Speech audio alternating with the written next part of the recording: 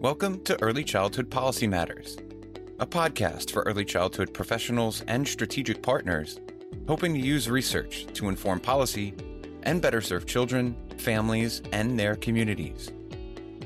Today, we continue our regional story series, looking at the innovative work being done in communities across the country with support from the Preschool Development Grant Birth Through 5 initiative. Host Mandy Reeve takes us to Kansas, where a unique tool is being used to connect and engage with families across the Sunflower State. That's right now on Early Childhood Policy Matters.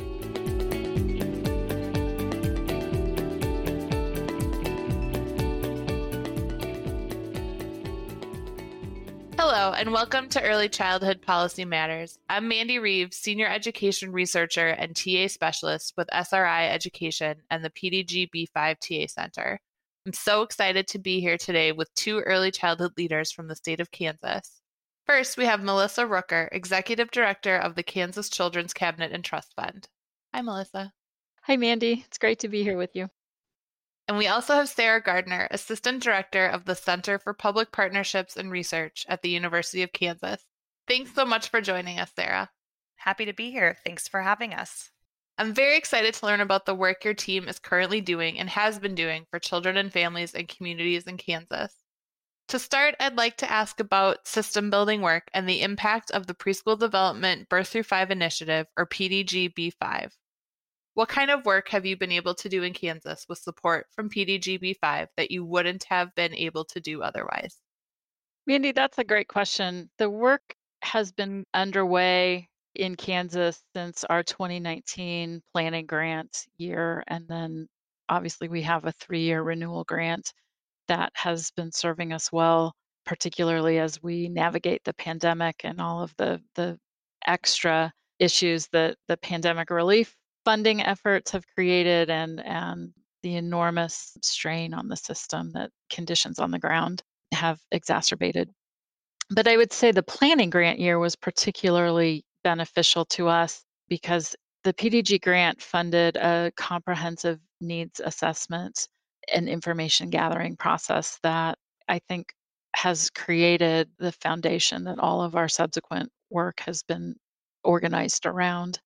That needs assessment work was pivotal and involved an incredible amount of time and energy spent traveling the state and listening to Kansans.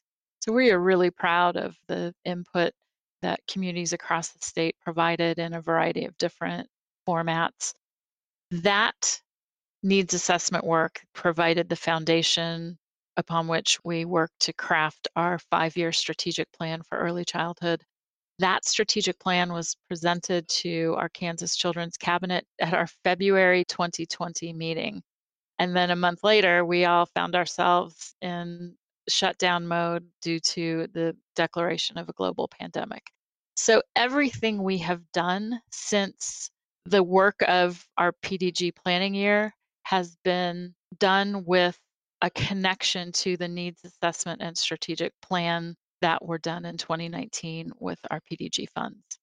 Everything. So whenever we have meetings to collaborate and try and figure out the approach for pandemic relief programs, our team will refer back to the strategic plan and anchor a recommendation for special use of pandemic funds to how that relates back to the strategic plan and the vision we have for early childhood in Kansas.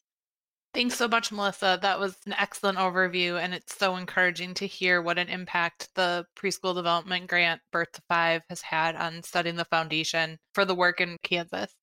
So let's dig a little deeper into that needs assessment process. Why was collecting qualitative parent, community, and cultural voices a priority? Why was that such a large part of your process in Kansas? That's a great question that really at heart is anchored in the idea that we as state agencies didn't want to be making decisions that involve doing things to people. We wanted parent voice to be elevated. We wanted parent choice to be at the heart of our work. That is a principle that has guided our work for a very long time. and we wanted to elevate that. It was really important for us to understand whether what we were proposing and the assumptions that those proposals were based on would actually be helpful to the people that we were hoping to reach. So it was critical to take feedback. One of the things that I think we were super proud of is Kansas has 105 counties, and we were able to document that we received input from every single one of those counties so that we captured the experience of people in the urban core and in suburban Kansas City and mid-sized cities and small towns and frontier rural settings. So every form of population density was reflected and the experiences of people incorporated into the planning that went on. And it was really important for us to build buy-in to the ideas being proposed. I think all of that listening and visioning done out in communities was instrumental in ensuring that our plan, our 5-year strategic plan, was embraced. Mandy, this is Sarah. So, one of the strengths of Kansas is the vast array of community champions who support children and families at a local level. So, while the state newly received the systems building grant in 2019, we wanted to really acknowledge that a lot of the ideas and the idea generation had already been in place, or we wanted to build on that as well. So it wasn't just individual parents and caregivers. Obviously, that's really really critical, but the people who were serving them, for years and years prior to us receiving the systems building grant, it was as important to hear from them because they had the record of doing the great work on the ground. And we wanted to meet somewhere in the middle so that not everything is top down, but the state plays a role in supporting communities to do the work that best meets the needs of their families. And Kansas, believe it or not, is quite a diverse state. Melissa mentioned the 105 counties, and each of those counties looks a little bit different. They have different things that they're proud of, they have different strengths. And it was really critical for us to build not only a needs assessment, but then a strategic plan that acknowledged and honored and built from those individual unique strengths of each of our communities. It's wonderful that you were able to capture voices from all 105 counties in Kansas. I know that it can often be difficult to reach some families and communities, so that is an incredible effort. Were there any innovations in the way that you involved communities in the needs assessment process? Any activities and engagement strategies that were different from the traditional engagement processes we often think of? Yes, this is Melissa. I would say the biggest innovation was Our Tomorrows. That is a story gathering tool that was created to be able to take input online from ordinary Kansans. They didn't have to run a program or be receiving services. It's just an open portal for people to share their stories. When we started in 2019, the prompt on Our Tomorrows was, tell us about a time that your family was thriving or just barely surviving raising your kids in Kansas. So a very broad prompt that allowed people to craft a narrative, whatever they felt comfortable sharing, a particular example, an overall feeling, however they wanted to describe their experience is at the heart of this. And then there's probably 10 minutes worth of prompts that are designed for people to then begin to make sense of their story for us. There are different questions based on, we had triads where they would click on the triad to indicate what had the most effect on the experience they shared. So the choices for a given question might be, where did you find that you had the most support? And it might be friends and family, it might be government services, it might be either I didn't get support or other sources, so they were generalized questions, but they could allow to help us detect trends. And for every region where we could gather at least 100 stories, we could then offer what was called a sense making session. which was back in the days when in-person convenings were free and easy to set up. We were able to go into communities and analyze with community participants the trends that emerged from the stories in their particular community. So it might be a town, it might be a type of provider network, it might be, there were different groups that could be considered stakeholder groups that had the 100 story threshold. But we did these sense making sessions, and out of that, the goal was to generate ideas within the community that came from the ground up, ways that they saw that they might change the nature of the stories coming from their community. And we were able to use PDG funds to provide mini grants to catalyze those ideas. So these were small dollar amounts, you're talking an average of $2,000 grants to do little things. But we began to see really nice return on that investment of time analyzing with communities and the ability to do little projects that came out of that analysis. And then we were able to turn that into our our Tomorrow's 2.0 became a response to the pandemic. So we changed the prompt in March of 2020 and we made it more time sensitive. So I think the prompt was tell us about something that impacted your family in the prior week. And so we weren't saying specifically how is COVID having an impact on your family, but the time frame and the generality of the question really helped us understand how families were experiencing the pandemic firsthand and in real time. And out of that, we were able to really deploy the trends that we saw to help our agency partners with the crisis response that was going on. So it wasn't just for PDG purposes, but it really helped inform the work going on across multiple state agencies in partnership with us to help analyze and determine what might be needed. So there was a COVID outbreak inside our corrections system, and we shared feedback with the Department of Corrections about the experience families were having as they worried about loved ones that were incarcerated. And so that's just one example of the ways that our Tomorrows was leveraged to provide some pretty in the moment analysis and feedback that has helped the process. And I know it's really had some broader implications. Sarah, maybe you want to weigh in and share some of those. Yeah, I think it has helped build a culture of, everybody can participate in developing solutions, that it isn't a one-way dialogue where families share their thoughts and ideas and then they go live in some kind of idea generation tank and solution tank that comes back to them. So it really facilitates what I think is community members feeling really accountable and responsible to their neighbors, to their friends, to their families. And it does it in a way that also allows us to put some dollars behind it, as Melissa referenced, for those small mini grants that have shown to those who are sharing their stories that we're listening to you and we want you to be a part of the solution. What do you think you can do? What would you like to try?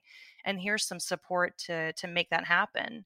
I think the other thing that's really the takeaway from the Our Tomorrows is that none of us are simple creatures. Humans are complex, and on any given day, our answers change. And traditional survey and engagement methods, they certainly have a place. We certainly use them when we gather data for our needs assessment. But the Our Tomorrows allows people to engage at the level that is meaningful to them. And it really allows the nuances that their experience entails to come through. So the example Melissa gave about the triad, where did you get support for your story? And it's very rare that someone says, all my support came from one place. So I wouldn't just say friends and family. I wouldn't just say my local community. I would say somewhere in the middle. And the triad is set up to allow people to share that nuance.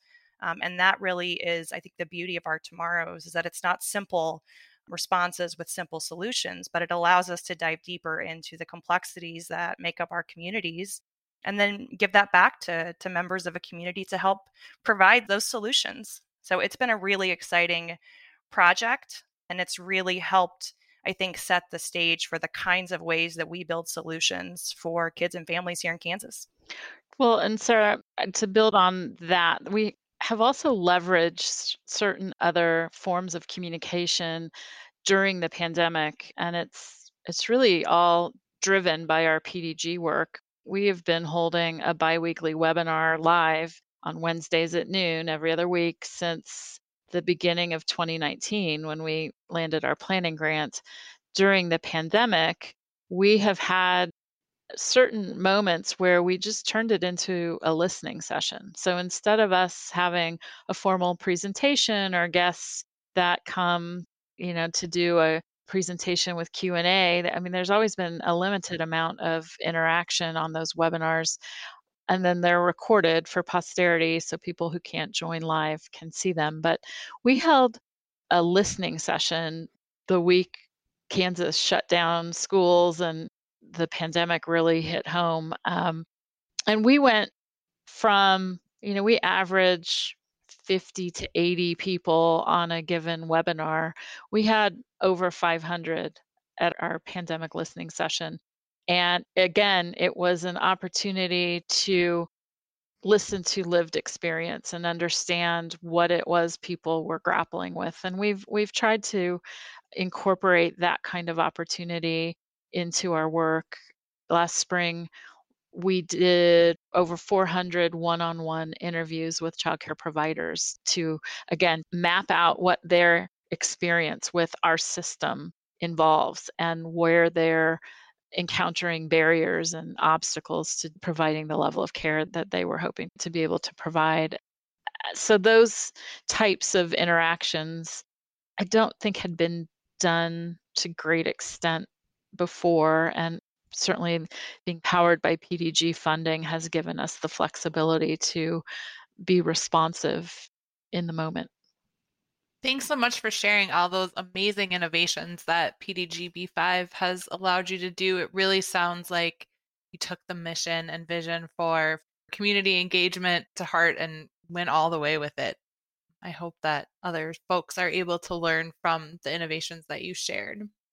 So, on that note, do you have any words of advice or wisdom that you'd like to share with others who may want to replicate this work or engage their communities in a similar way? What was the most valuable thing you learned during the process? This is Melissa. I think I rely on training that I received in my prior role as a state legislator. When I was first elected, the Kansas Leadership Center invited us in for leadership development. And there are certain lessons that I took away from that and have applied routinely in this work. And I think the most important one is remembering that we, as much as we would like to bring a technical solution that will say, okay, we have this amount of money and we're going to start this particular program and it will make everything all better.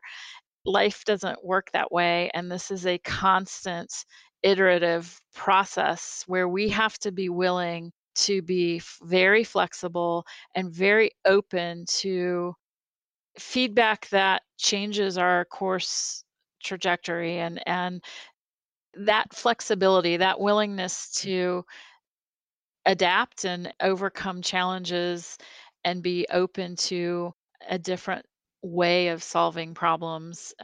That has served us well. And I think the collaborative nature of our PDG work in Kansas, I hope that never changes or goes away, even when the grant timeline wraps up. I think we have benefited so much from having the connection of PDG and the growth and development of the relationships between directors at the various state agencies. And I think that is something that should inform the work from this day forward. That's my hope for our system, is that we maintain those close collaborative ties. Mandy, this is Sarah. I'll add to what Melissa's saying just briefly and just note the need for ongoing dialogue. She noted the adaptive challenges the adaptive times really that we live in, and that people really engage on their own timeline. And so asking a question once is not going to be the approach that we want to take. I think it's just continuing to figure out, how do we engage with communities and with stakeholders on a routine basis so that it isn't a blip that we are asking for something and then going back and creating solutions, but that we're having routine opportunities for people to tell us their needs, to tell us their stories, to tell us their ideas, because we know that they're in a different spot perhaps than decision makers are at. And it's really critical to hold the space for people to be able to engage when and where and how they can actually engage. And so at the beginning of the conversation, Melissa kind of went down the rundown of all the different ways that we heard from Kansans, over 6,100 Kansans to be more specific, during our needs assessment. And we looked at all of those different ways because we know that people need different opportunities to engage. And so that would be my big takeaway, and something we're continuing to infuse into the work we're doing now to strengthen the early childhood system. And I would just also add that, this is Melissa, that sharing back with people the progress we've made and the bright spots that we have encountered along the way has been critical as well. Helping people see that there are workable solutions and innovation happening in areas where challenges were great, but the community rose up and crafted a path forward. Those opportunities to highlight those good things that are happening are really key to helping people see that it's possible to think differently and grow and change and develop new solutions to problems. And I think that's played out in the sub-grants that we've been able to give with our PDG funding to community-driven projects. It's been really fun to be able to point to different activities happening that can be used as prototypes for other programs that are developing along the way. So that's to me been one of the most important things we do, is learn from the work that we're doing along the way and share what we're learning back with the field. Well, those were some great nuggets of advice to share back with the field, to ask questions more than once, to be adaptable and flexible. Hopefully those will stay with folks after they've listened to our conversation. So this has been a great and wonderful look into the valuable work that you and your great team and others have been doing in Kansas to support children and families. Melissa and Sarah, thank you so much again for sharing your time and your knowledge with us. Appreciated the opportunity. Thanks for having us. Thanks, Mandy. We appreciate it. Thanks for listening to Early Childhood Policy Matters, produced by the National Technical Assistance Center for Preschool Development Grants Birth Through 5. Find more episodes by going to childcareta.acf.hhs.gov and searching for Early Childhood Policy Matters. You can also find us on your favorite podcast app or on SoundCloud at EC Policy Matters.